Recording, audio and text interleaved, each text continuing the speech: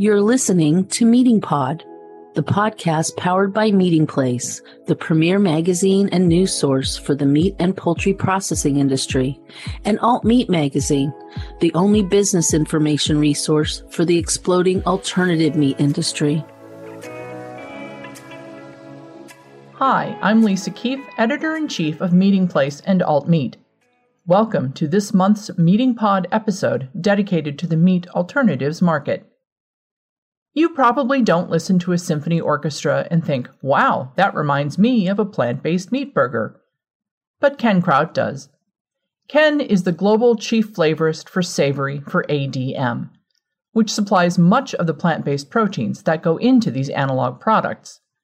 Kraut says finding just the right combination of flavor and mouthfeel and satiety is like conducting a concerto. In an interview for Alt Meat and the Meeting Pod podcast, Ken spoke with contributing editor Ed Finkel about his work and the opportunities he helps unlock for Alt Meat's future. We are here with Ken Kraut, Global Chief Flavorist of Savory for ADM. Ken, thanks for joining us this morning. My pleasure. Thank you. The first question we had is, what exactly is a flavorist? What do you do on a day-to-day basis? Well, a flavorist really is a hybrid between a chemist and artist. On a day-to-day basis, if you could imagine, I kind of look at it as being a conductor of an orchestra. You know, you have each different sections of the orchestra.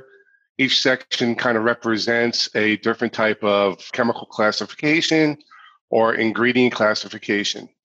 A good conductor will know, exactly what each one of these musicians could do in these sections, but also know what they could do together. So really on a daily basis, as flavorists, we look at these ingredients. How do we put those together in a way in which we can build flavor systems that would be desirable to the consumer and be representative of our gold standards? So how much of your time would you say is spent focusing on meat and protein specifically? And how much effort is spent on producing food for humans vis-a-vis feed for animals? So primarily most of my time is spent on alternative protein. Obviously, that's where the market's kind of going now and in the future. I do spend time on meat protein as well.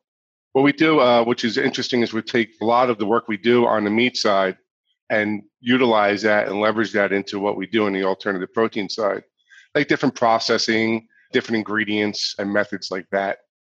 So how would you say formulating and flavoring meat analogs compares and contrasts with other types of meat and food products? It's a whole different animal, excuse the pun. So basically, if you look at meat protein, animal protein versus alternative proteins, obviously the makeup is very different. The call or the desire of the flexitarian market is to have alternative protein that is representative of what animal protein is. So basically what we do is we look at it we break it down. I call it the house of savory, if you will. For alternative protein. You have a foundation where you need mouthfeel, whether that's fat, umami, savory richness. You look at the middle ground of the house and you look at things that are authentic and identified by the consumer, like what really identifies a chicken flavor versus a beef flavor versus pork. And then top note is basically really around the impact. What's going to come through within those alternative proteins? Alternative proteins, obviously, there's a lot of pros and cons there.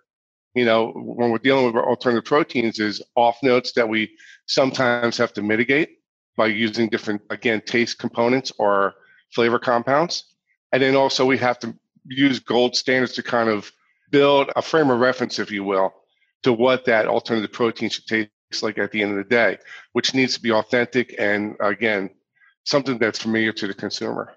Okay. So how do you achieve the right balance between flavor and texture to convince the flexitarians to make the switch?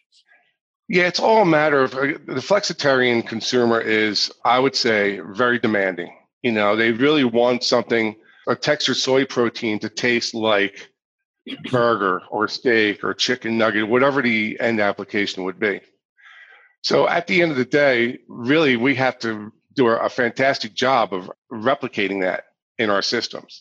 So what we do is we really look at, what is the base components, things like the textured proteins, whether we're going to use pea, soy, or if we're going to use ancient grains or beans and things like that, it could be a combination of these elements to really bring forth mouthfeel and texture, depending again whether it's a beef, chicken, or pork type of target.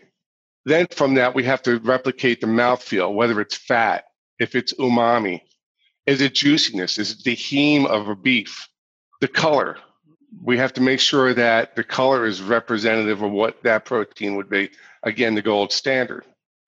So you look at all these different elements, and what you need to do is really pull those together to give the overall, not, I wouldn't call it a flavor experience, it's overall sensorial experience at the end of the day to the consumer. So like ossobuco is one of my favorite dishes. And if you think of ossobuco, if you break that down, it's all about mouthfeel, the richness of the gravy, the fattiness of the protein, and then also the chew. It's a braised shank, so it has to be able to fall apart in your mouth. So these are all different types of elements that you need to make sure that you apply to the final product. Mm-hmm. So what are the pros and cons of using different types of pulses in analog proteins, such as chickpeas, soybeans, lentils, pea proteins, etc.? What does each ingredient bring to the party, so to speak, and what elements need to be adjusted or off flavors blocked in order for them to work? Honestly, what happens is that you have these different, and within ADM, we have a very vast portfolio, which really makes our job as developers a lot easier because we have these ingredients. We're vertically integrated. We have supply, so it's a great thing. So if you look at soy, I'll use two examples, soy and pea proteins, textured proteins. If I look at soy, that has certain off notes, if you will. Some would say beanie, some would say cardboardy, depending on what descriptors or your sensory panel would say. And then in the pea side, you might look at things like vegetative, right? So these could be certain attributes that we need to kind of mask or to eliminate or to work around. I would have to say that ADM does a fine job, makes my job a lot easier on the proteins that I'm using because we have very clean proteins. So we have more of I would call a clean slate to start out, which is very important. Mm-hmm. So anyway, so we use these combinations and we have to look at what they're doing at the end of the day and what the end application is. So for instance, textured pea is something I would probably use more in a beef or a chicken in terms of flavor characteristics because within the protein, it has a high level of amino acids and umami compounds that would give somewhat of an enhancement, if you will, in taste, along with some of those off notes. So you would have to balance or kind of accentuate the umami bit and then somehow mitigate some of the vegetative notes. So you would look at these things, where they're going to fit the best. And then you look at combinations. If you're looking at things like a meatball, a faux meatball, if you will. And you look at that and you need a sponginess, you need the texture, the actual bite, and not only that, but how it breaks in your mouth. So you might use a combination of things like navy bean, you might use pumpkin seed, you might use textured soy and textured pea in combination to get that right foundation. So how in doing all that do you work to meet people's health-related concerns, including such characteristics as clean label, organic, natural, and non-GMO? We work very proactive in this area. We're vertically integrated in terms of our textured soy, pea, and ancient grains and beans. So these things are all looked at as very clean, naturally labeled, and we also look at some waste streams of those things too, how we can leverage that in terms of our flavor solutions. We have specific, again, I would call, we're a scientific-based company. So obviously we're always looking at what the next step is, what the next hurdle is going to be that we need to kind of mitigate, right? So we have platforms in place anticipating what is going to be our next move. But in the organic field, clean label, no label, if you will, things that are familiar to the consumer only on a label. These are things we've been working on for years, and we continue to work in a proactive way to meet those needs. Uh-huh. And so what overall trends do you anticipate over the next few years that will impact both what you do and how you do it? Health and wellness, health and wellness, and health and wellness. Uh-huh. But also, again, it's got to taste good. If it doesn't taste good, the consumer's not going to eat it.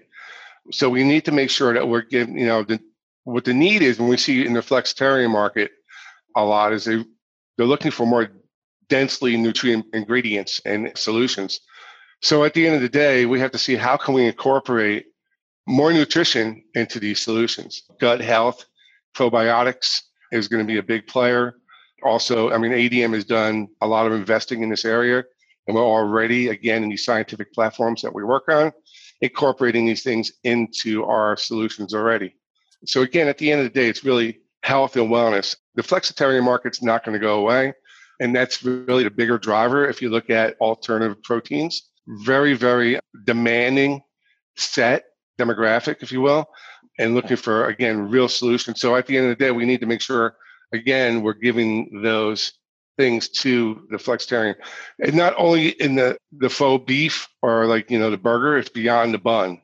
It's really around other things like fish, shellfish, chicken, but also not even so much looking around full muscle meats as well. Mm-hmm. Actual vegetarian pork chop or vegetarian steaks, those types of things. So. Yeah.